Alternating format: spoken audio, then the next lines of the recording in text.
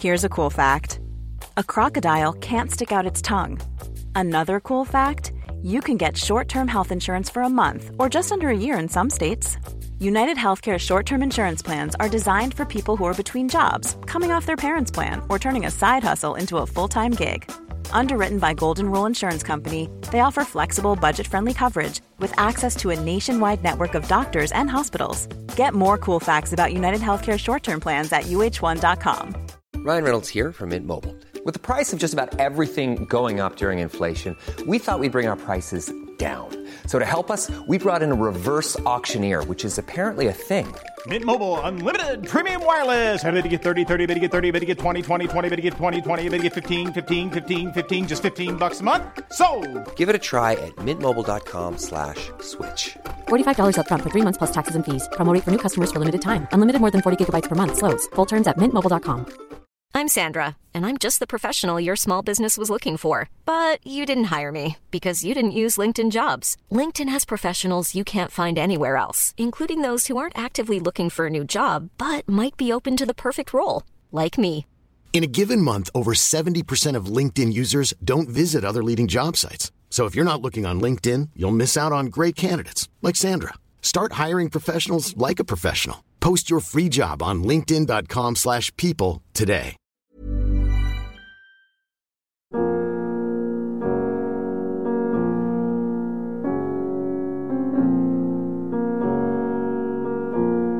Hello and welcome to Reads. I'm David Kern. We need a funeral dirge as our opening music here.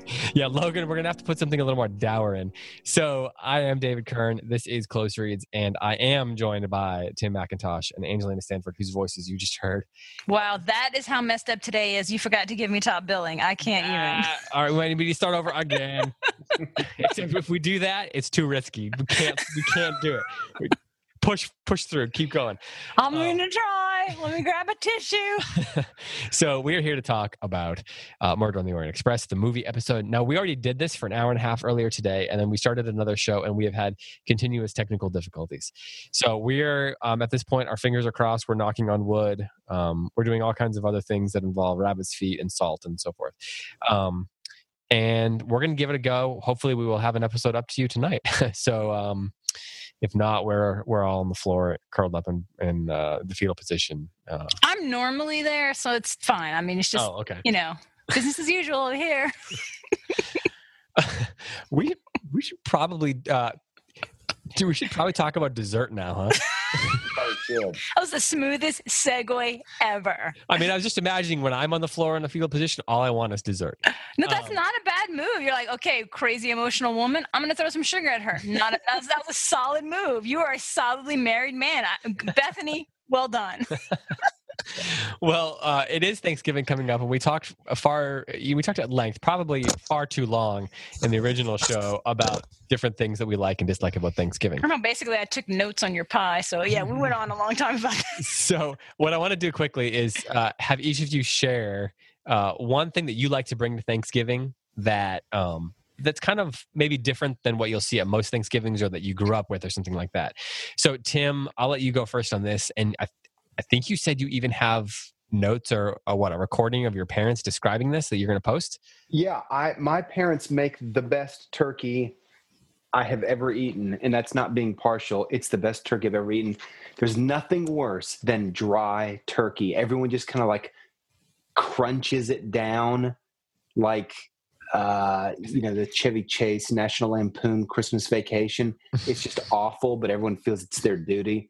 My parents' turkey is so good, and there's 2 tricks to it that anyone at home can do, and I'm going to post a Facebook video that takes 60 seconds about how you do it. Okay. So for your family, because of your parents' expertise, turkey is more than like a vehicle for gravy, is what you're saying. It's more than a vehicle for gravy. Thanks to my parents' tender care and attention of their turkey. Now, did you grow up eating this spectacular turkey? No, it changed. I almost remember the year that it changed. It was just like, what happened? 1984? No, It was much later than that. Oh, okay. But it was a pronounced change.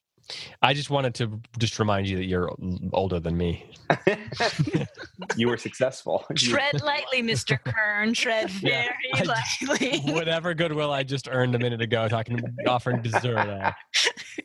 But as we did determine earlier, Tim is the oldest, and you're the oldest girl, and I'm the youngest, and therefore I'm the troublemaker. So, Angelina, what about you? You were not a big Thanksgiving food fan because you are basically a foreigner. And therefore you have strong views on what is good and what is not good about Thanksgiving food. So what is it that you bring to a Thanksgiving dinner? Well, first of all, thank you for acknowledging my inherent foreignness, because this is actually important to me. It really is. Explains a lot about me if you understand that I'm not actually Southern or American for that matter. But I don't dig on the Thanksgiving, and I don't dig on the Thanksgiving food. So that's a whole other story, which we went on for like 45 minutes in the lost episode that someone somewhere has piratedly downloaded. But probably Kenneth Branagh.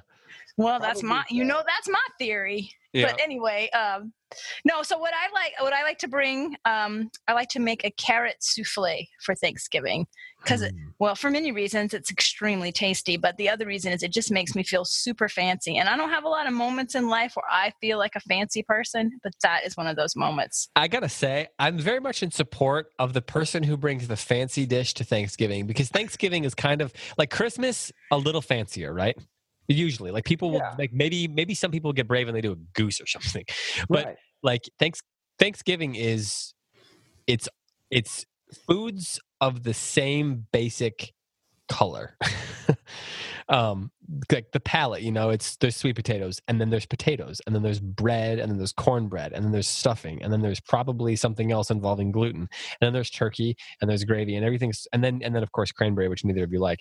So I support the person who brings the fancy dish to Thanksgiving. I'm very much in favor of this. I can't even tell you what it means that David the foodie just gave me a thumbs up on my carrot souffle. Like, this might be the best moment of my life right now. You're really touched by this. Deeply. Well, I want to try it. So you need to share the recipes. Is this an accessible recipe, or is this all in your brain? Oh no, it's in a book. Okay. That's a whole other story. Everything I know, I've learned from a book. So as soon as you started talking about this recipe, fireworks started going off outside our office. So it's Friday night. How wonderful. Yeah. And so they do this thing this weekend where they light the Christmas tree in town and they shoot off fireworks and everything. And so it's 8:30 now, I'm back at the office, and the fireworks started going off as you started talking about your souffle. So this seems like a sign that everyone out there needs to make the Angelina souffle for a holiday this year. I'm for that. Well, my thing I like to bring quickly is a buttermilk pie. I'm sure some of our listeners have heard of this, but neither of you had heard of this, right? No, but I was very intrigued. I will trade you a carrot souffle for a buttermilk pie. And Tim, I'm sorry, I think you're awesome, but I'm going to let you have that turkey all to yourself. Aw, thanks. Tim's going to be eating turkey sandwiches for a month. Yeah, I am. So a buttermilk pie, the idea was once, in the fall and into the winter, you didn't have as much produce. So it didn't used to be as easy to go buy strawberries at the grocery store as it is now.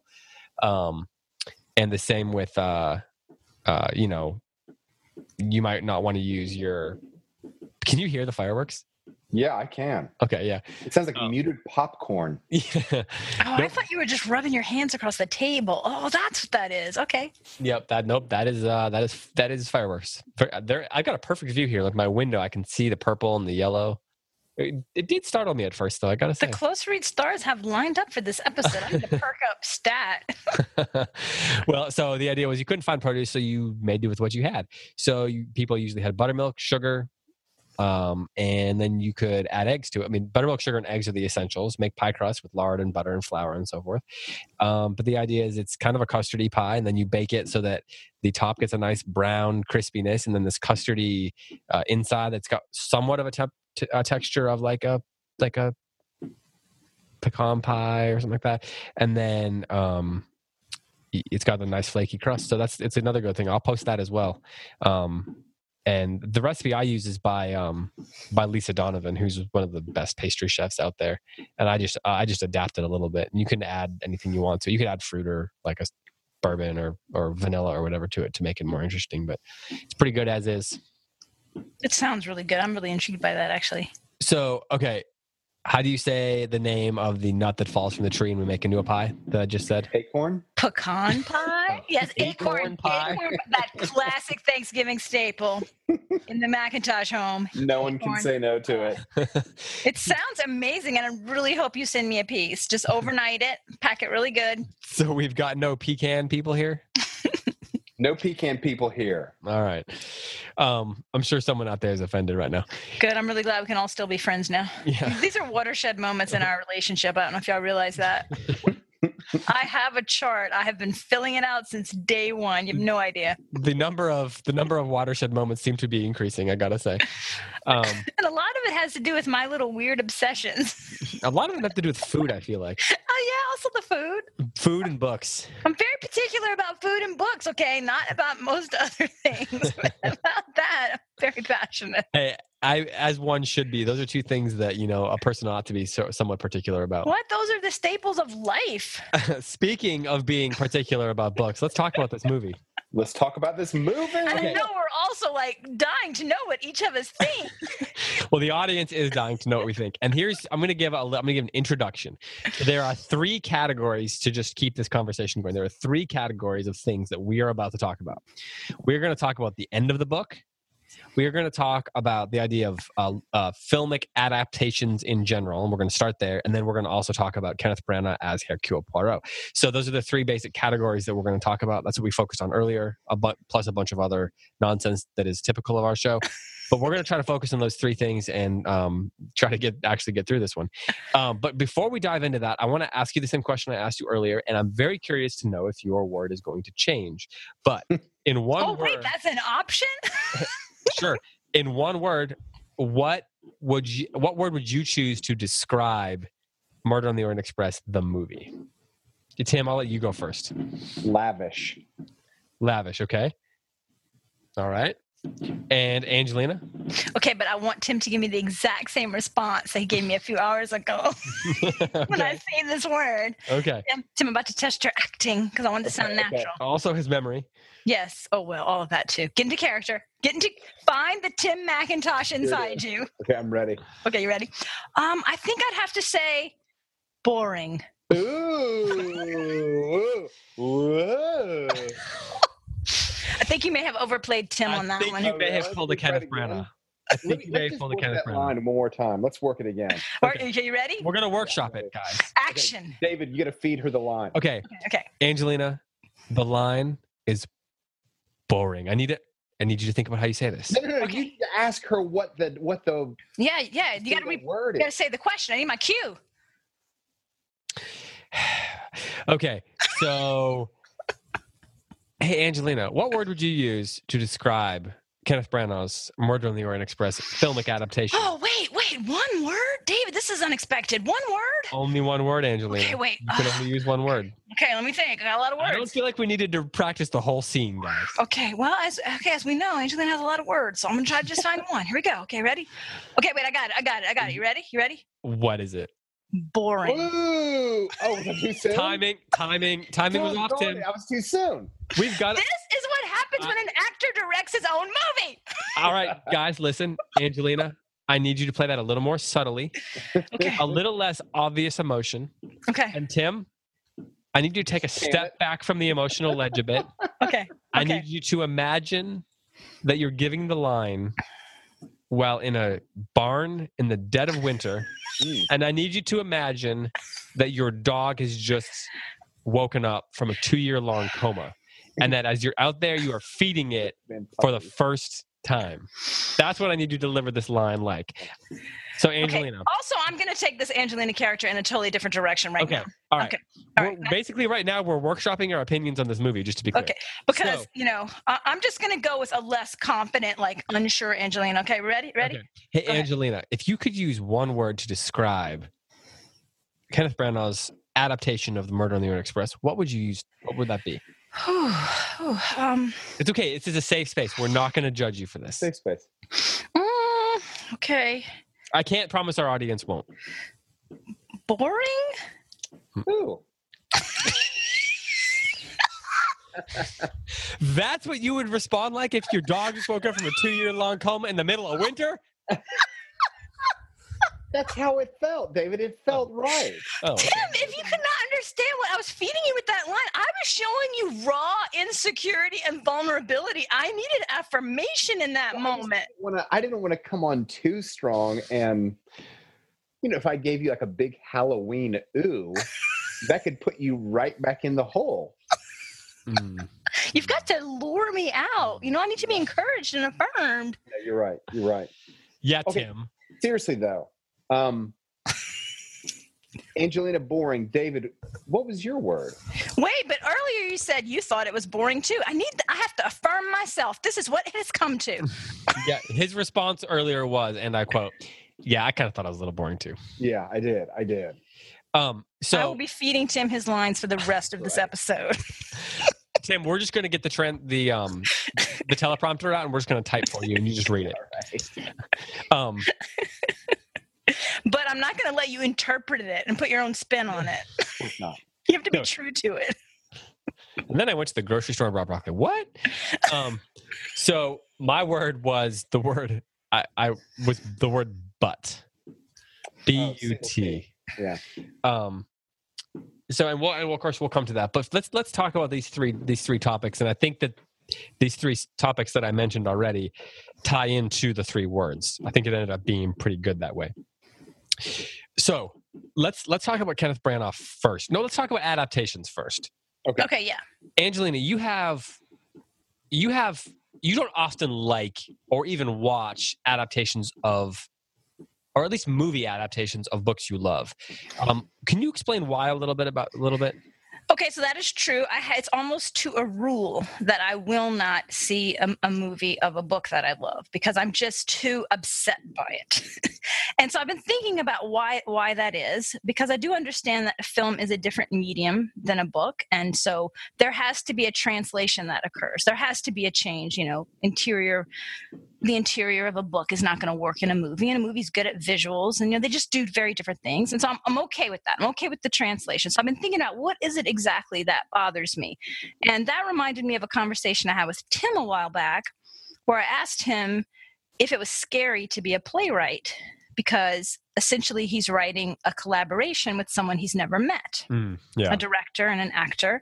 And he said yes, but that when he's writing it, he expects that the director and the actor will bring their own stamp to it, their own interpretation to it, and that when it works well, it's magic, and something greater is created than any of them could have made on their own. So it's this great thing. Of course, when it doesn't work, it's not magic. But my response to that was that I didn't think I could do that. That I thought the novel was my medium because I want to control the story. So I've been thinking about how maybe that's part of what happens when I go to see a movie. Maybe the director is treating the novel like this is a collaboration, right? Like, well, it's me and Agatha, we're working on this together, right? And it's expected and appropriate that I'm going to put my own stamp on this. I'm going to make it my thing. Whereas I'm looking at it through, this is a novel, and her work and her vision has to be protected. And I feel very protective of it, to the point where when I see an adaptation, it's not that I'm thinking, oh, I don't like the spin you put. I'm thinking, how dare you? How dare you think you can do this? When you say this, are you talking about, am I correct in assuming that you're not talking about necessarily like changing plot points or whatever? You're talking about the spirit or the theme. Absolutely. The kind of like essence of the book itself. Absolutely. And so if the filmmaker doesn't understand that essence and find a way to capture it in a cinematic way, then that's something that really bothers you. Exactly. And sometimes I think it's that they fail to capture the essence, and sometimes I think that they think the essence doesn't even matter. So I'm reminded of an interview I read when the Narnia movies were being made, and when the director there had made a decision to take the character of Susan in the total opposite direction than Lewis intended. Those movies, especially the second and third, really bother me. Right. And so there was some fan pushback against that, because it was it just completely violated everything Lewis was trying to do with this character. And his response was, well, that's Lewis's Narnia. This movie is my Narnia. And I was super offended by that because I feel like, well, if you want to tell your own story, write your own story. Don't hijack his story. Yeah. What does it mean for someone's story not to be their own, you know? Right. Just make your own movie then. So I think that I'm bringing a lot of these assumptions in, but I am not a stickler like where it has to be point by point the same. Not at all. And we tossed around some movie examples in the first episode, and I don't know how far you want to get into this again, but I'm really okay. For example, in this film, even though the opening sequence was not in the book, I actually liked it. I thought, oh, well done. They have very quickly established who the character is, how his mind works, the way he solves a crime, that he has attention to detail, that he anticipates how even the criminal will escape. Like he's always 2 or 3 steps ahead of everyone. Solves the way he solves a crime, the way he is as a character. So even though that wasn't in the book, I heartily approved of the opening because I thought, it did what a movie does. A movie doesn't have all this time. And so it very quickly established who is this character. So you were okay with them making a choice that differed plot-wise because it was capturing or offering us the essence of what Christie was trying to do in the book. Right. And I thought that it translated nicely into what film does. Some of the he had some theatrical flares in that opening scene, like with his walking stick and things like that I thought it captured him, even though it wasn't necessarily what you find in the book. It was a nice visual. A movie's got to have those visuals, and it was a nice visual. Now, Tim, you're a playwright and you write scripts and things like that. Yeah. If you were working to adapt a work like this or any book at all, how would your feelings about that jive or differ from what Angelina's described? Wait, I'm just going to put you on pause there, Tim, because in the original episode, Tim, I'm going to feed you your line again. You ready? You ready? You said, oh, Angelina, that was a keen observation. And you said that several times, and I'm just... Did I really? Yes. Should we why are you blowing me off so hard in this episode? Come on, man. You got to give me something. Do we need to workshop that line for you again, Tim? Maybe we do. I think we might need to workshop nighttime Tim as a character. Because I kind of like daytime Tim a little bit better. A little bit better. I think I think all of us could probably have a different version that we need to workshop for our nighttime versions. Yeah, we probably do. Okay. I agree with what Angelina says. I mean, are you suggesting she's making a keen observation? I think that's a keen observation. I agree. Go on. We did not talk about this in the first recording, but I want to bring it up now. Angelina, how do you feel about, have you seen Shakespeare done when it's relocated in time? Instead of having an Elizabethan stage with Elizabethan costuming, what if they set Macbeth during World War II? How would you feel about something like that? I don't actually find that problematic for one reason. Shakespeare himself was pretty loose about the historical details and had contemporary costumes in some of his history plays. And so I don't have a problem with that at all. Yeah. I think that can be actually really interesting. I saw a performance of Julius Caesar, and they cast Julius Caesar as a woman. And I remember I was talking to my friends beforehand, and we were like, how is this going to work? How is this going to work? And we went in, and 15 minutes into the play, when Caesar appears a little bit later than that, but when Caesar first appeared, instantly we were all just thought, oh, this is a master stroke, because they cast her as like almost like a prime minister, not even a prime minister, like the president of almost a guerrilla nation, like in Central America, that everyone was wearing army fatigues. Anyway, it was absolutely brilliant. And the reason it worked is because it was very much in keeping with Shakespeare's Julius Caesar. The spirit, it was very much in keeping with it, even though obviously it was a woman playing Julius Caesar. They nailed it. I like the word essence. As we were talking earlier, that wasn't a word that we used, but since this morning when we recorded, that word came to mind, and I kind of like it for what a screenwriter can do, because you can get the essence of something without getting the details of something. Yeah. You can still capture an essence without presenting specific details. Which makes me ask now whether or not the movie that we saw captured the essence of the book. Well, and that's where I think we need to talk about, for example, the ending. And I know Angelina had some problems with the ending. I think we all were pretty similar in our approaches to this movie, with maybe some differences of degree. Yeah. Would you agree with that, Angelina? I do. I was actually surprised. I really was surprised. I thought that you in particular, David, were going to be a lot easier on the film than me. Like, I thought we were going to come in here and I was going to be the real stickler and it's not like the book. And you were going to say something, and then you were going to basically lecture me and say, it's a film, Angelina, it's different than a book. And well, I mean, I do think that, but I'm still, the essence argument is really important. So I mentioned that I mentioned that the Narnia movies I have a real problem with them.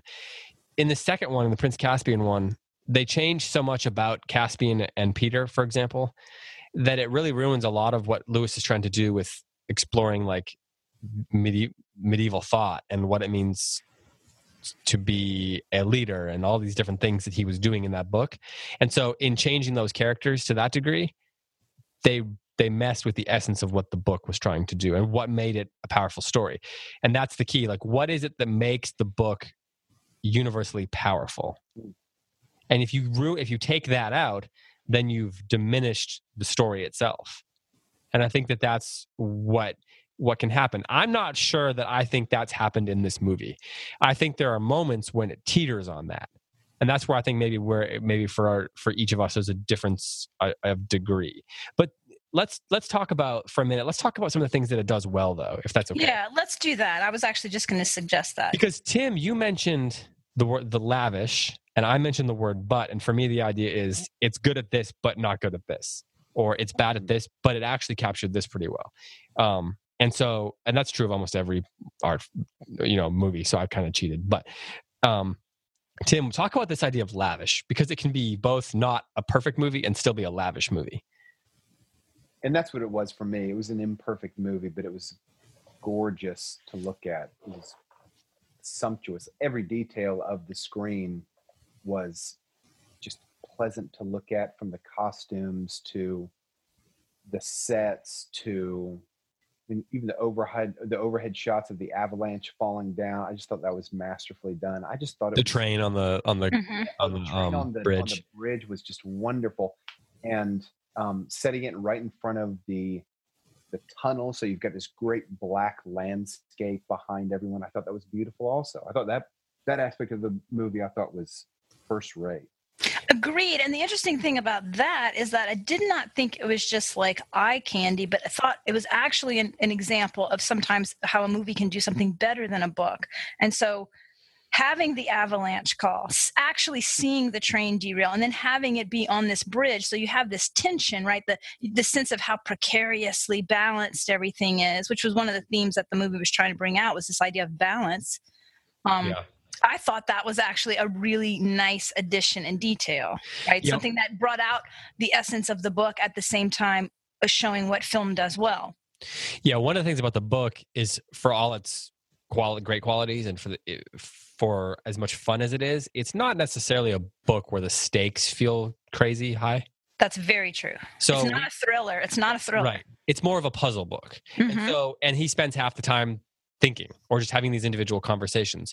So they had to up the stakes a little bit. And I think being on the edge of this cliff where you see people looking out of it and having the darkness of the tunnel and the avalanche and little things like that help create that tension early in the film that can kind of set the tone, because we know there's not, like, if you know anything about the book, there's not like a bad guy rummaging around on the train. There's not really there is, but there's not really one guy who's going to sneak around and everybody's in danger, right? Right. And even if you don't know the story, you kind of get that sense right away that it's not really that dangerous. So that they do a good job of kind of increasing and upping that tension and the sense of, the only thing I wish they'd done, I said this earlier, is increase the sense of claustrophobia, because a train is a very tight space.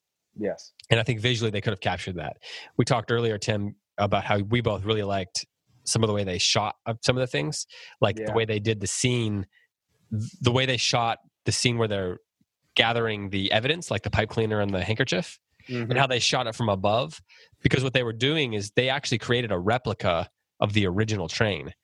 My understanding is, I could be corrected on this, some listener probably will, that they they built it to scale everything. Like they made the same style of woodworking, and they did the same dishes. They even tried to create the same menu and all those kinds of things.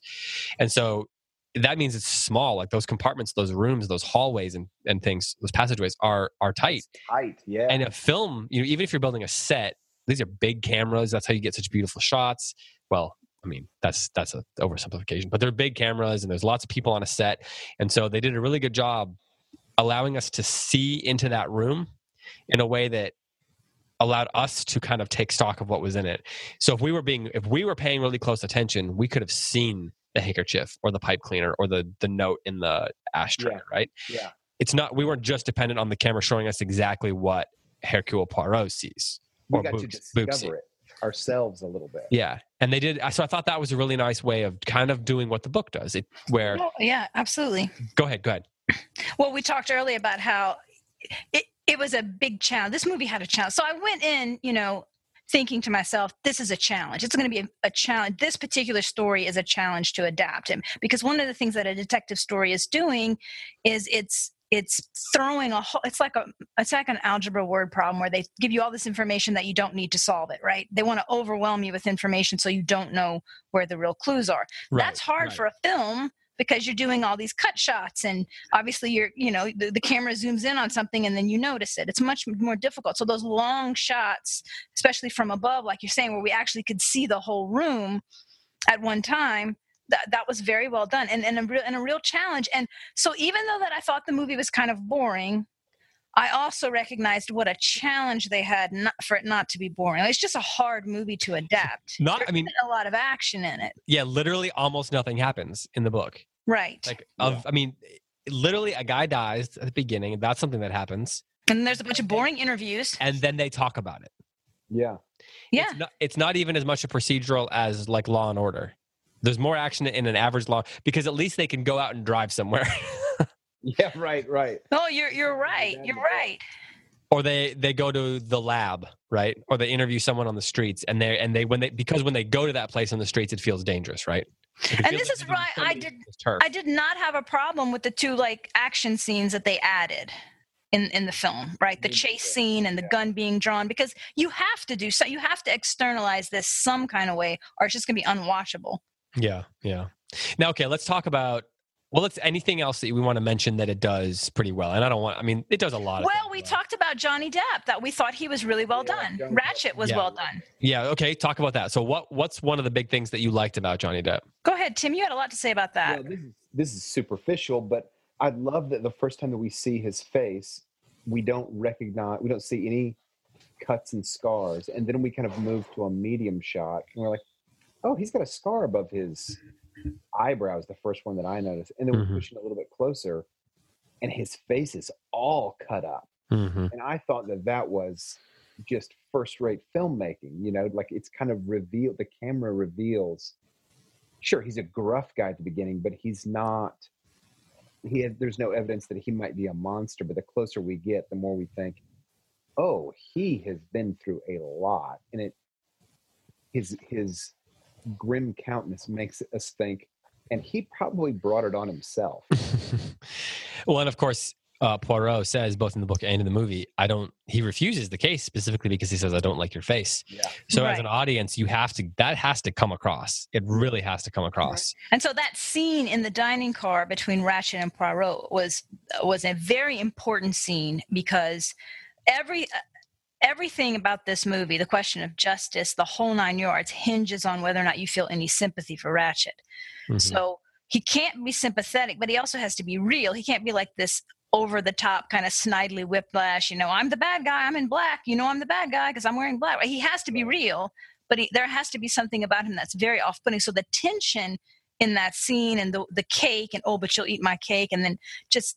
It was a lot of really good tension there between the two of them, and you see the disgust that Poirot has, and I refuse, and they dragged it out more than in the book, but I thought it was appropriate because you don't have. In the book you have every single person saying, "Oh, he had the look of evil," but you can't do that in a movie. Everybody just keeps saying over and over, "He looked really evil." You got to show it. And so, no, I thought that scene was really well done and established well who Ratchet is and that he's unsympathetic. In some ways, it might be my favorite scene in the movie because it's a classic example of a director. In this case, the director is the actor, but of the director letting two actors really act. Those were two guys that they really owned their lines, and there was like energy between them. There was a chemistry between them as actors too. And Johnny Depp is so interesting because as an audience, most of us have a history with him, but that's usually, well, often it's a bad thing, right? So where we say, oh, I can't help but see Johnny Depp, or I can't help but see whoever playing that role. But in this case, there's something like even though we know he's got a bad boy past, right? Yeah, he kind of has that bad boy past. Well, yeah. But I couldn't help but think about that as I was watching, actually, when he first came on screen. But there's something about him that has that ability to play, I don't want to call it darkness, but mystery, just in the way he carries himself, the way he carries his face even. Like, he can grin in a way that is dark, in a sense. Does that make sense? And yeah, they make scars and stuff, but there he held himself in a way. Yeah, exactly. He held himself. He carried himself. Even like there's a look about him anyway, like that fits this gangster vibe, like the high cheekbones and just like the way his face looks. And I mean, they did a good job upping that, right? But he also, he had a swarthiness about his character as well. He was kind of swarthy. You're saying that the guy who played Captain Jack Sparrow has swarthiness? I realize that's a shock there. Okay. And so I agree with you. I really liked that scene as well and thought there was good energy between the actors. And I kind of felt like I never saw that again in the movie. Like, so when he's interacting with the other, people on the train, I never felt a sense of suspicion on any of them, really. Like, I just never felt that tension. The stakes never felt very high. Why do you think that was? I don't know. Well, one of the things we talked about before, and this could be an answer to that, is that this movie required you to have a whole lot of characters. And usually in an adaptation, you'll just cut half of them out because it doesn't matter anyway, and you focus on a few and you do that well. You can't do that in this one. You have to have the 12. And so maybe there's just not enough time to do anything other than this cursory sort of, there was a few points in the movie where I actually thought to myself, if I hadn't read the book, I wonder if I'd be confused right now. Specifically, well, do you think you'd have been really confused about the lack of backstory? Yeah, just who the characters were and what their relationship was to him. And yeah. Yeah. Well, and that, you could see them throughout trying to give us little bits of reason to be sympathetic, because if we don't have sympathy for the characters, then in the end we don't care that they made a choice. Yeah. And in the book, it's kind of easy. It's easier in some ways to just say why we should have sympathy, right? Mm-hmm. They get so little screen time in a movie that has to be under 2 hours. I can imagine the producer was like, it has to be under 2 hours. Michelle Pfeiffer is going to be in this movie. Write the part for her. Daisy Ridley's the new hot actress, right? So she was just in Star Wars. She's going to be in our movie. She's playing Mary. Write the part for her.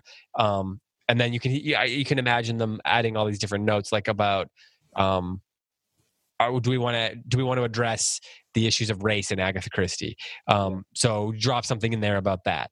And we want to have Willem Dafoe in it, and we want to have Judi Dench in it, and Olivia Colman in it, because she's going to be the new queen in The Crown, and all that kind of stuff. So you can imagine that as a writer, and dealing with the producers and the studios and all this. And I don't know how this happened exactly, but there are all these pressures that come into it that can affect how you write a film. And there's just not enough time for all these actors and actresses. Yeah. It should have been a 3-hour Amazon series rather than I completely an hour agree with and 50-minute film. But it's a franchise. This is IP. They're going to do Death on the Nile next, which they alluded to at the end. And one of my favorite parts of the movie, actually.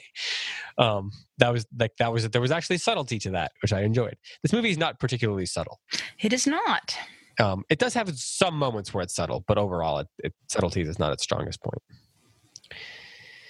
Let's talk Oh, hey, Tim, was it you that mentioned, or Angelina that mentioned Johnny Depp's coat being a nice touch? I did. Angelina loved it. I did too.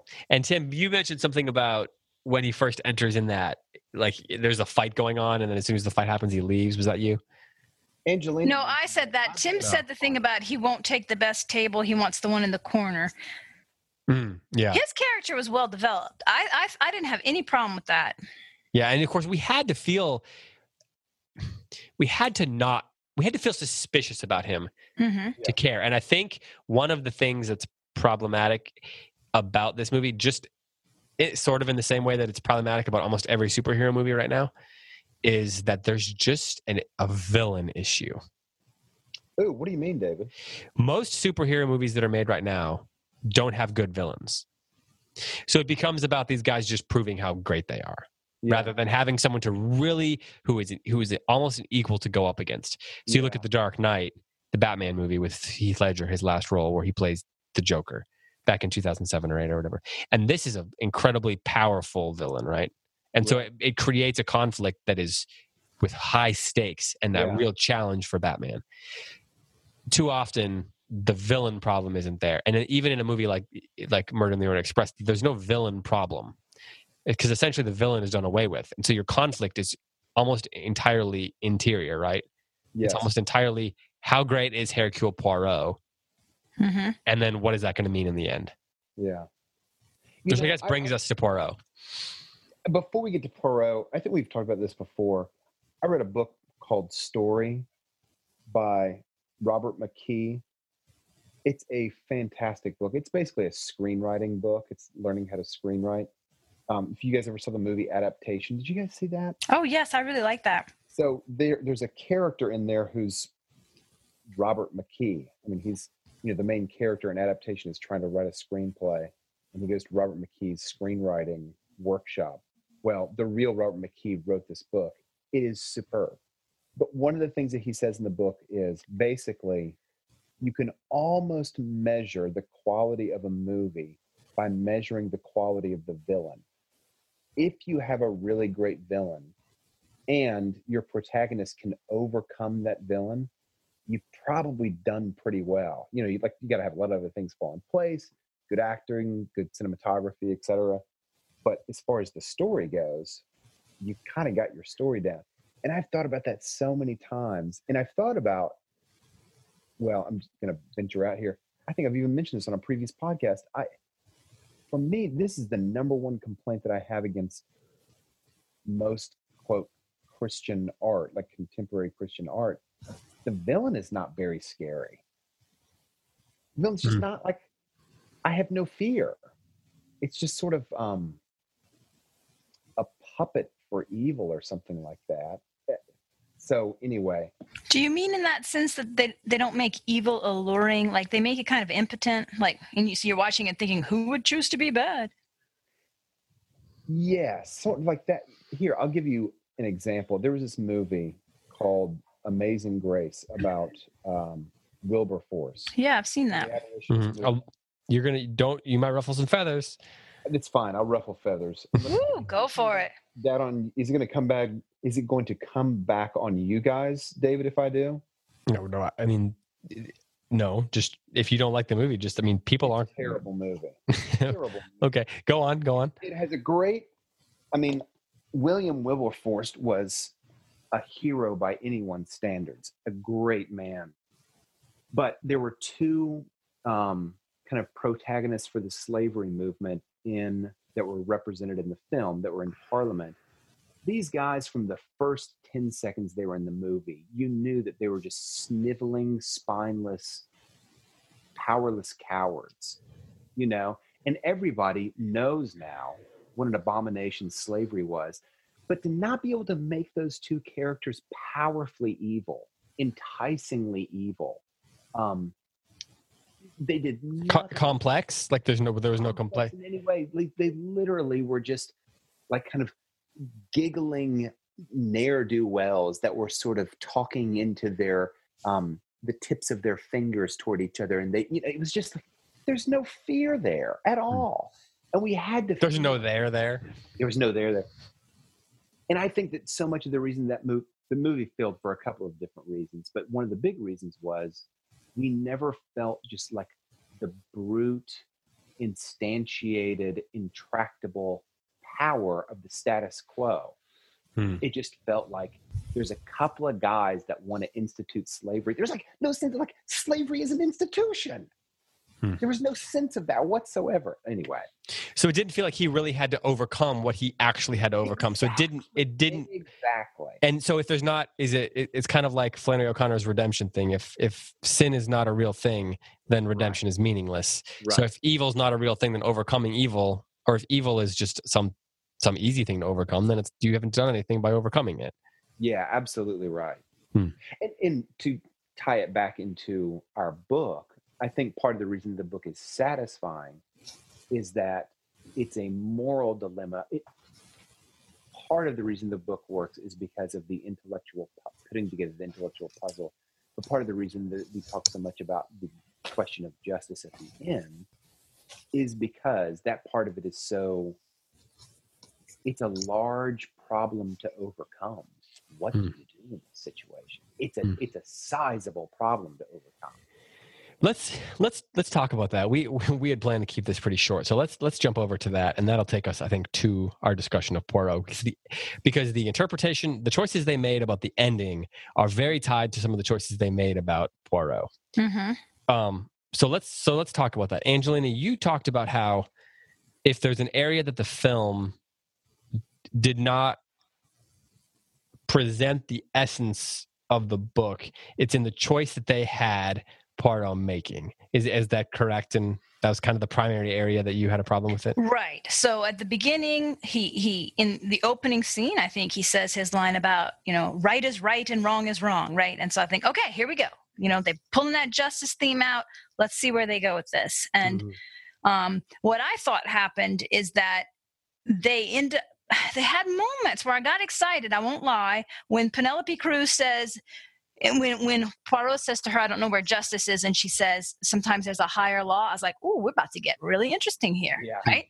I got excited. And then he immediately follows that up with this tear-filled scene, right, where he says, basically, sometimes you got to choose your heart over your head. And I groaned, and I may have also used some colorful language inside my head because I was that upset with that line. I was really upset with that line because it's such a cheap line. Like, we're just going to take this very complex issue and I'm going to blow it off with a cliche. Sometimes you got to follow your heart instead of your head. And so I thought that he took this philosophical question that we've all been talking about on the show and just roots the whole thing inside his own character. So it just becomes this interior struggle for him of his heart versus his head.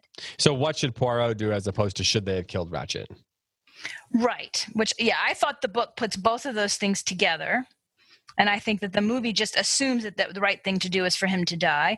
Although I will say this, and because we talked about this earlier, and so we'll throw this out to the listeners to see if maybe I just missed the scene. But I was watching the film with someone who had not read the book. And when it was over, she said, how did they know they had the right guy? And I said, well, in the book, he's arrested and tried and gets off on a technicality. And she said, oh, well, the movie just skipped that completely. And she was upset because she said that changes everything. And that changes what I think about the ending. Yeah, but Tim and I both thought they referenced it in the movie. So we were both like sitting there like, really? Yeah, well, see, I didn't see that. And then some people on the Facebook page also said they didn't see that in the film. So now I feel like we have to rewatch it. I thought they dropped a line in saying that. Okay, if they did, I missed it. But it's also possible that I just assumed that they did because I fell asleep halfway through, which is I don't recall falling asleep. But I'm with David. I think I just grafted it in from my memory of the reading of the book and seeing the 74 film, because the 74 film gives it lots of coverage. Hey guys, headlines from the Armstrong kidnapping. I just got a text to my siblings, and I have a group message, and my brother just texted me, guys, go see Murder on the Orient Express. Okay, which brother is this? Because we're going to have words. No comment at the moment. Oh, I know which brother it is. Okay, I know which brother it is. Oh, okay. It's the one that has extremely well thought out takes on art of all kinds, and if we have a debate about it, he will definitely have a reason for it. Like, he can debate Taylor Swift with you for hours and hours. Okay, now I'm just heartbroken because I know exactly who it is. Okay, fine, all right. He will be getting a text from me when this is over. Well, hold on. You gotta let me talk to him first and warn him this is coming. Okay, so Tim, would you agree with Angelina's assessment, or I think this was an issue where for us it was all kind of like, yeah, we basically agree, but it's a matter of degree. Well, I know that Tim did not like that line either. None of us liked that line. Well, what I was going to say about that is that line is terrible, and it's an example of the film in certain instances being overwritten. Yeah. And like, I just wish that he didn't need to say, I think I said this earlier. Did I say this? This is my biggest problem with this movie, is that line right there. Because they did not need to have Kenneth Branagh say the line. Like he didn't need to explain everything that was in his heart, in his face, and in his heart, or whatever, in his head and in his heart, because he can do it with his face. Like Angela, you had a problem with him getting a little emotional. I had less of a problem with that because he needed to be a character for a movie who people can sympathize with and he can feel human. So I'm okay with the making him a little more emotional than he was in the book. But he's a good enough actor to get that complexity and to get those complications and to get that inner struggle out by just being that way by just acting it. He didn't need to say a terribly written line for that to come across. And he just didn't trust the audience and he didn't trust himself as an actor. Mm-hmm. That's what I think. But maybe I'm overstating that. I think that movie would have been so much more powerful if we could have just seen the emotion and then see him present his solution to the 12. You know, because we would have then known that emotion that he was feeling was him feeling the difficulty of the choice that he was going to have to present. But instead, like Angelina said, I had to choose my heart over my head. And I was like, oh, stop it. One of the things that I'm trying to figure out is why why does Poirot in this case choose his heart over his head? So one of the things that I thought that the movie was bringing out that, again, was problematic for me is that it was less a philosophical question about what does justice demand. And so it doesn't bring up at all the failure of the institution, which for me personally is a big part of this. The question is, what is justice when the institution fails? For me, I feel like that's the question that the book is asking, which I didn't think the movie asked. So what ends up being... Like Amazing Grace, apparently. Well, sure. And so... what ends up happening, I thought, is, so Michelle Pfeiffer makes her speech about, these are good people. These are good people who just want a chance to heal and move on. They don't deserve to go to jail. So I thought then the question then becomes less a philosophical question of justice and more a philosophical question of, do they deserve this mercy? Right? Are they good people? And so then he tests her with the gun feint, right? And she passes the test. She shoots herself, not him. Therefore, she's good. And therefore, he lets them go because they're basically good people. And I also did not like the idea. Well, can you hold that thought? Yeah. I want to just kind of understand what you're saying there. So what are the two options that you just presented? It's not a story about whether he should have died, but it's more of a story about whether they're people who deserve to be punished. Is that what you said? It happened fast. I got to admit, I was trying to track. And now I didn't just now say that. I said something similar to that this morning. What did you just say? I just said the question is no longer a philosophical question about what is justice, particularly what does justice look like when the institution fails, and becomes more a question of, are they good people who deserve mercy? So you think that it was he should not have focused so much on whether they deserved mercy. Right. Because you don't think that the book focused on that. I don't think the book raises that question at all. Tim, where do you stand on that? I think Angelina's right. I don't think it's a question of whether or not they deserve mercy. It seems like it's almost a question of whether or not the verdict belongs with the state or whether it stays on the train. At least that's what we talked about the most. That's what was the most intriguing thing about. I mean, that is where we did focus the conversation for sure. And so, okay, so one of the things that I thought the movie did that was interesting, and I was curious where it was going to go, is a few times Poirot talked about people having fractured souls, and the camera shots did that because there were a lot of camera shots through beveled glass. So you saw multiple versions. I'm glad you mentioned that. I thought that was actually real well done. Like, these are characters who are all torn up inside, and they're all fractured. So I liked that idea. But then I thought the resolution that the movie offered was when Michelle Pfeiffer said, these people deserve to heal. And then we see at the end, the Countess is pouring out her drugs, and we're supposed to believe now that she's healed because now Cassetti's dead, which, I mean, that's just not true. The truth is that killing Cassetti only fractures their soul more. So I felt like that was just a cheap resolution to a very complicated question. So, but doesn't... I think this really is a matter of degree, because I agree and I disagree with you. Doesn't the part where she's pouring out the drugs happen before he gives his verdict, though? Before? No, it's after he decides, but before they've told the audience.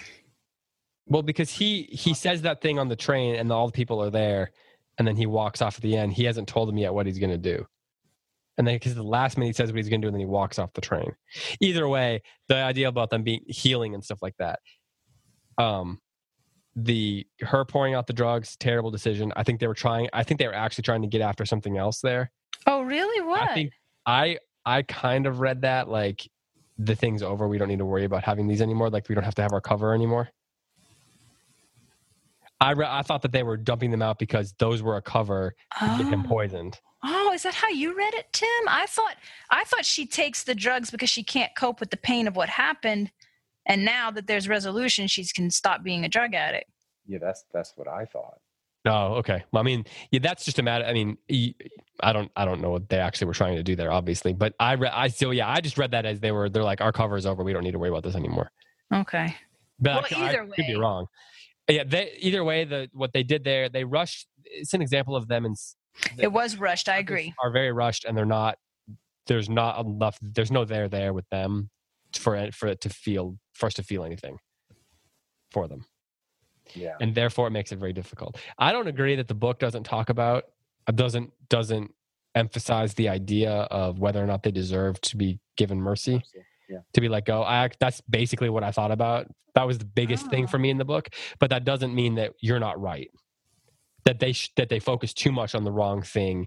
Like I can still have noticed that in the book. So at least I'll put it this way. I understand why when they adapted it for the screen, they pushed that, because I felt that tension when I read the book. That doesn't mean it's the primary thing that should have been pushed in the movie. Does that make sense? Yeah. No, I would agree with that. So like I get what they did, but then in doing that, it left out other questions that are even more interesting.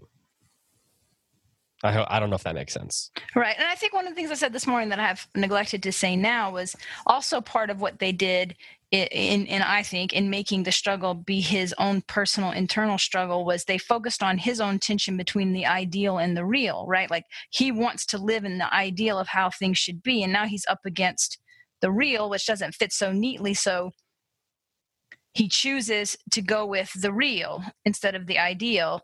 Mm-hmm. And again, I thought that just placed the whole question so subjectively inside of him. They definitely were trying to do a lot with they kept using words like ideal and fracture and things like that. So they were definitely talking about this. They were at least getting at this idea of harmony, right? Right. Which I was initially really excited about when I saw that they were bringing that out. Yeah. But they just didn't execute their best intentions, I feel like, in a way that was precise enough. I think the word I used earlier was that it was very imprecise. There was a lot of imprecise writing, imprecise characterization. And yes, and listening to you talk about it, it did make me more sympathetic to it. Like maybe they really were trying for all the things I wanted there, and they just failed because the tension between the ideal and the real, right? Time constraints, money constraints, actors' egos, all these kinds of things. And we had talked about this morning too. You brought up the point that Kenneth Branagh he's a performer, and so he needed to milk some of these scenes just because of who he is, which I wasn't crazy about. Yeah. So Tim, I want to ask you about that, because I mentioned earlier that it felt like, this is his passion project. Well, apparently that's what it seems like from what I've read. He's wanted to do this for a long time. He's very committed to the character and to Agatha Christie's interpretation of him. That's why his mustache is so large, because she hated the mustaches of other versions, like especially that 1974 version. And he really wanted it to be, she said it had to be the biggest mustache in England and that there should be layers in it and stuff like that. And so that's why he does that. They went after the biggest mustache in England. So he has this love of this character, but it feels like this is a guy who is a stage actor. That's where he's cut his teeth. I mean, he's been in movies, but it seems like in his sort of heart, in his essence, he is a stage guy. And, that comes across here. Like he soliloquizes. What's the word? Soliloquies? I think you got it right. Soliloquizes. I think it's I like soliloquies. So he soliloquizes a lot. Soliloquies Days. That is going to be my autobiography. DAZE. Yeah.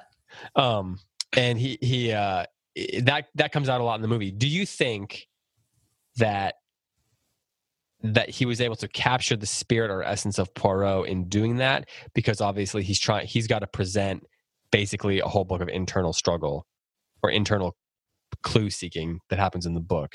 So do the soliloquies and does his performance capture that, or did you not enjoy it? Well, I liked his performance.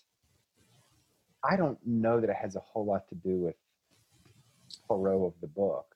The Poirot of the book strikes me as mildly taciturn.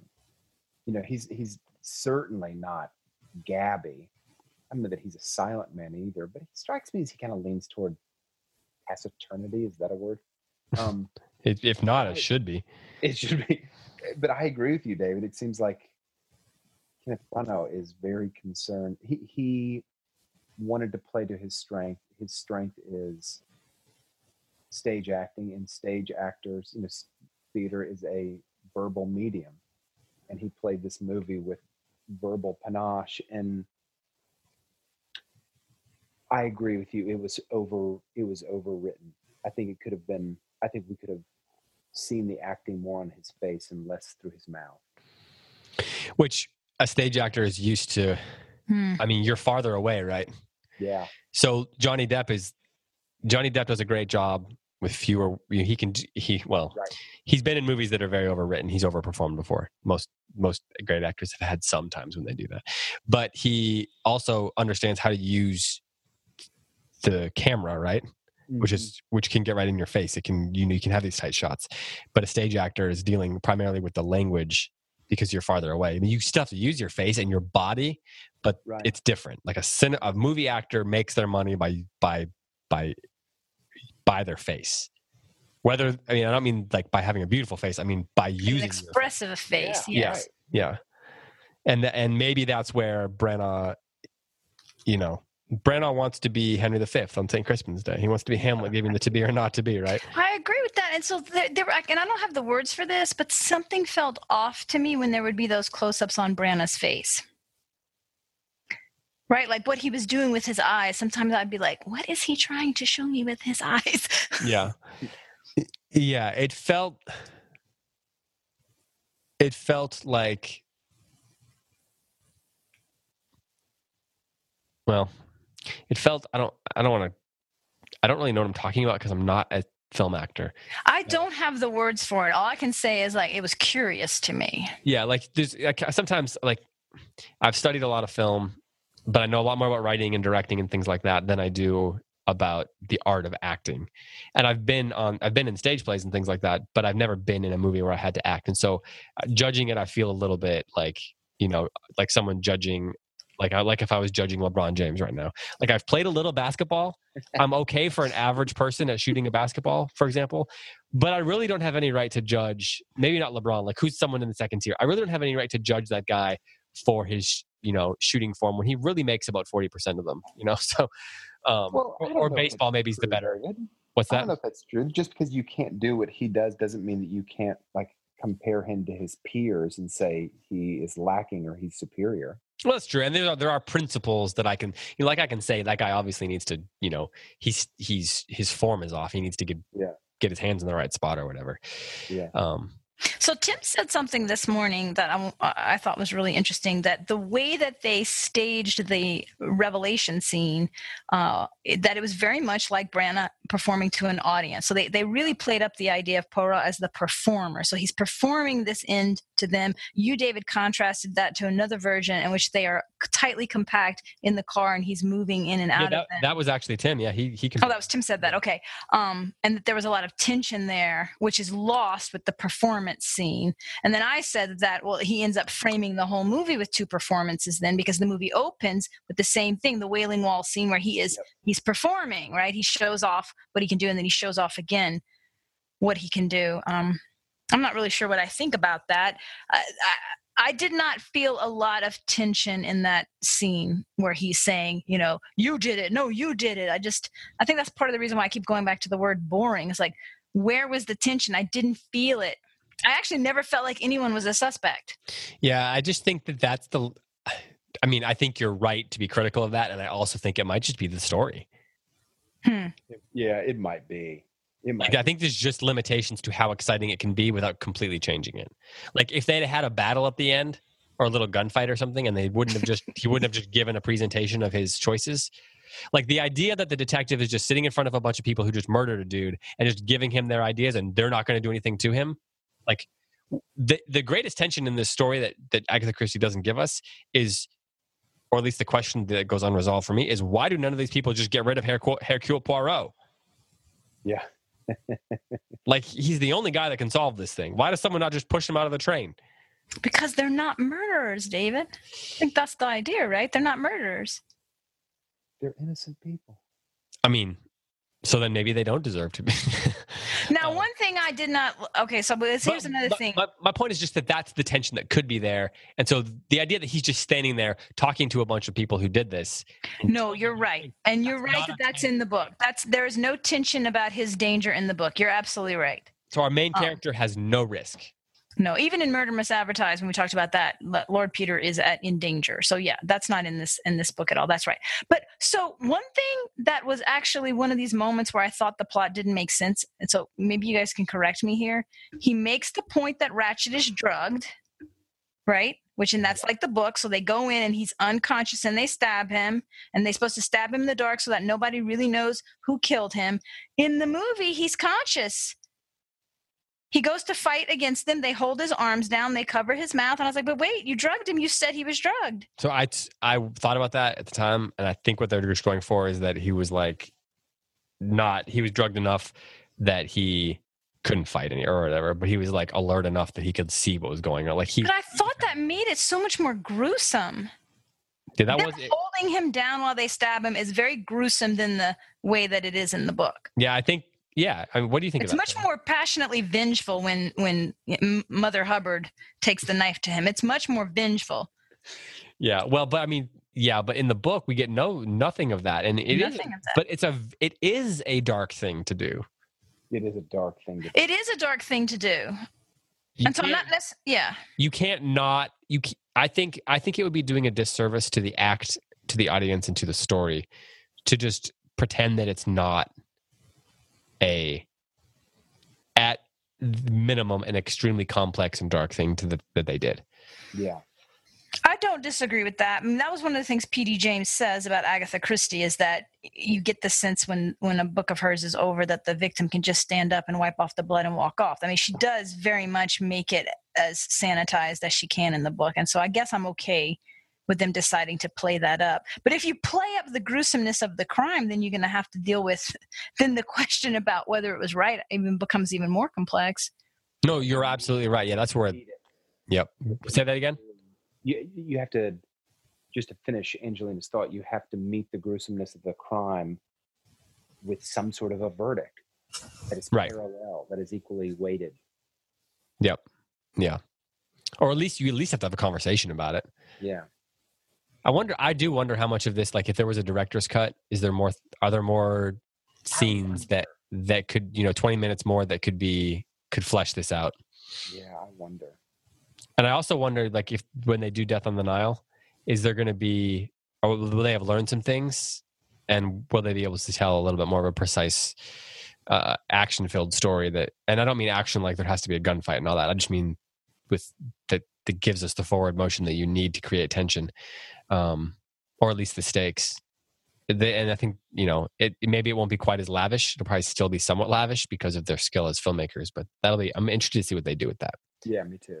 Yeah, I'm interested as well. I did not know that it was going to be a franchise. I just thought that was a cute little thing at the end when they segued into Death of the Nile, because in that book he does actually reference the Orient Express, that he was just on that case. So I just thought that was cute. I didn't realize they were setting me up for a sequel. Now I don't know if they're going to film it or if they have started filming it or anything. I just read that was the plan, I suppose. Well, I'm sure it'll depend on what kind of money they take in, right? Yeah, well, yeah, that's a good point. if it flops, they're probably not gonna do it again. Although you never know. All right, let's kind of go with some final thoughts here. Anything you guys wanna say as we depart for? David, I don't again. know. I just don't. The joy of the book, for me, is such an intellectual puzzle-solving sort of joy. And I think that part of the reason that the movie falls short is that the movie has to fall short. It has to, because it has to transform itself into offering a completely different form of delight, which is, gosh, I'm not sure what the movie's form of visual delight was. Visual, yeah, I think that's like the for me, that's the strongest aspect of the movie. But I would think that Kenneth Branagh was shooting for something more than just a visual pleasure. I just didn't find that. I didn't find anything else in the movie. I liked the movie, okay, but I just feel like that's a really tough book to make into a movie. Yeah. I think Tim just named the thing that I've been struggling with, because that is also how I felt about it, that the point of the book is it's an intellectual puzzle. And so I'm disappointed not to see that in the film, at the same time that I say to myself, but that would be the world's most boring movie. You can't actually do that. So, I mean, I don't even know what to think about. I mean, I agree with him. If it's going to be a good movie, then it can't be the book. Yeah. In some ways, to make it truly a puzzle solving thing, you'd have to take the tact of David Fincher when he made Zodiac. I don't know if you guys have seen that. Yes. That is widely considered the greatest, like, unsolved, crimes puzzle movie of the century. So some people consider it the best movie since 2000, and but it's so dark, and the stakes for the guy who's trying to solve it are there throughout the whole thing. And even though you never see who did it, obviously, or whoever is after him, they're still hovering all around all the time. And that's not available to these filmmakers for this story. Yeah. And I think that's one of the key areas where a book can do things that a movie can't, and a movie can do things that a book can't. And, And that's why it's so curious to me, like the decision-making process. Why this Agatha Christie novel? This is admittedly a very large cast of characters, tons of clues, all internal action. It's a hard movie. Yeah. Okay. So Branagh says he wants to do Death in the Nile, but I quote, "The public will have to tell me if they fancy seeing it." So yes, cha-ching. Okay. I did my part. I bought my matinee ticket. That's more than most of them get out of me. Angelina, do you have any other final thoughts you want to end with? No. I think what Tim said is right. And so I think even though I said boring, I'm sort of sympathetic to the challenge of it. Like, it just sort of had to be boring. Yeah, it had to be. It's doomed to be. So Murder on the Orient Express in the first weekend was third in the money. It made $28.2 million behind Thor Ragnarok, which made $56.6 million, but is a superhero movie and, of course, was going to make more money. So, not an intellectual puzzle to solve. No, but apparently an incredible movie. 92% on Rotten Tomatoes. I'm not dissing it. All right. Well, let's wrap it up, I guess. What's that? What was number 2 in the box office? Something that's terrible. It looks like something that's got like Daddy's Home 2. Oh, I don't even know what that is and don't want to know. That's the one with Mel Gibson and Wait, he's still alive? yeah, Mel Gibson and Will Ferrell and John Lithgow and Mark Wahlberg, and it's two guys and their dads, and they, for whatever reason, they're all home for Christmas together or something. I don't know. It's supposed to be terrible, but you put those four people in a movie, I guess people will go see it. Right. All right. Well, this has been fun. Thanks for sticking with it today, guys. Let's return to our fetal positions. It's the episode in which Angelina learns she's an improv actor, not a movie actor. I would die to have to do the same take a million times. Yeah, can you imagine shooting the same scene for 3 straight days? No. I was watching an interview with some of the actors on Stranger Things, these kids, and they were talking about how one 3-minute scene they filmed for 2 days. Oh my goodness. Yep. I would probably almost be violent with whoever blew it. I delivered my line. Well, the thing is, a lot of the times it's not about someone blowing it. It's about let's shoot this with a different kind of angle. Let's think about it differently. Different lighting, different shot. Yeah, say this, like, that was great. Say it a different way now. Or this was great. Or let's just move you slightly here. It's like, there's so much money involved. You got to get the perfect thing, and you got the editing bay is where so much happens, so much storytelling happens. I don't know how they create any energy in that. It would suck it right out of me. I could do a stage play. That's why they do a movie. That's why they get paid the big bucks, because it's a different kind of thing. That's why I'm always impressed with people who can go from TV or movies to Broadway and vice versa. Yes, that makes sense. That's a very different experience. No doubt. Okay, well, next week we will be starting on 12th Night, Act 1 of 12th Night. This will be where Tim's theater chops really get tested. He's going to have to bring... Expectations are high, Timothy. They are. There is... high as your voice. As we said, there is a Trevor Nunn movie. There's lots of movie versions, but we're going to use the Trevor Nunn version to kind of be our baseline movie adaptation one for comparison's sake. There are lots of play versions out there. I got a new Penguin version. There's a bunch of new ones that have been released recently. But you can find them on Amazon pretty cheap. And then they're also they're basically free on the internet if you want to just find one there as well. So hopefully you'll read along with us. It's been a long time since we've done a book this old. So it'll be interesting to talk about the idea. Tim, you mentioned earlier when you talked about the idea of objectivity and subjectivity in art. Yeah. And I think that's going to be something that we're going to be able to talk about because of how long Shakespeare has been part of the canon. So I think that'll be fun to address a little bit. So yes. All right. With that, for Angelina Stanford, for Tim McIntosh, and for all of us here at the Cersei Institute, I'm David Kern.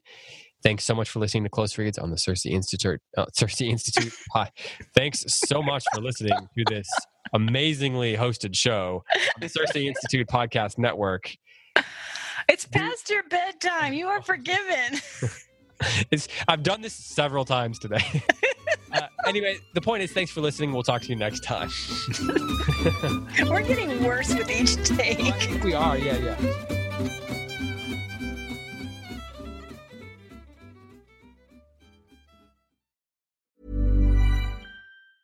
Mom deserves the best, and there's no better place to shop for Mother's Day than Whole Foods Market. They're your destination for unbeatable savings, from premium gifts to show-stopping flowers and irresistible desserts. Start by saving 33% with Prime on all body care and candles. Then get a 15-stem bunch of tulips for just $9.99 each with Prime. Round out Mom's menu with festive rosé, irresistible berry chantilly cake, and more special treats. Come celebrate Mother's Day at Whole Foods Market. Even when we're on a budget, we still deserve nice things. Quince is a place to scoop up stunning high-end goods for 50 to 80% less than similar brands. They have buttery soft cashmere sweaters starting at $50, luxurious Italian leather bags, and so much more. Plus, Quince only works with factories that use safe, ethical, and responsible manufacturing.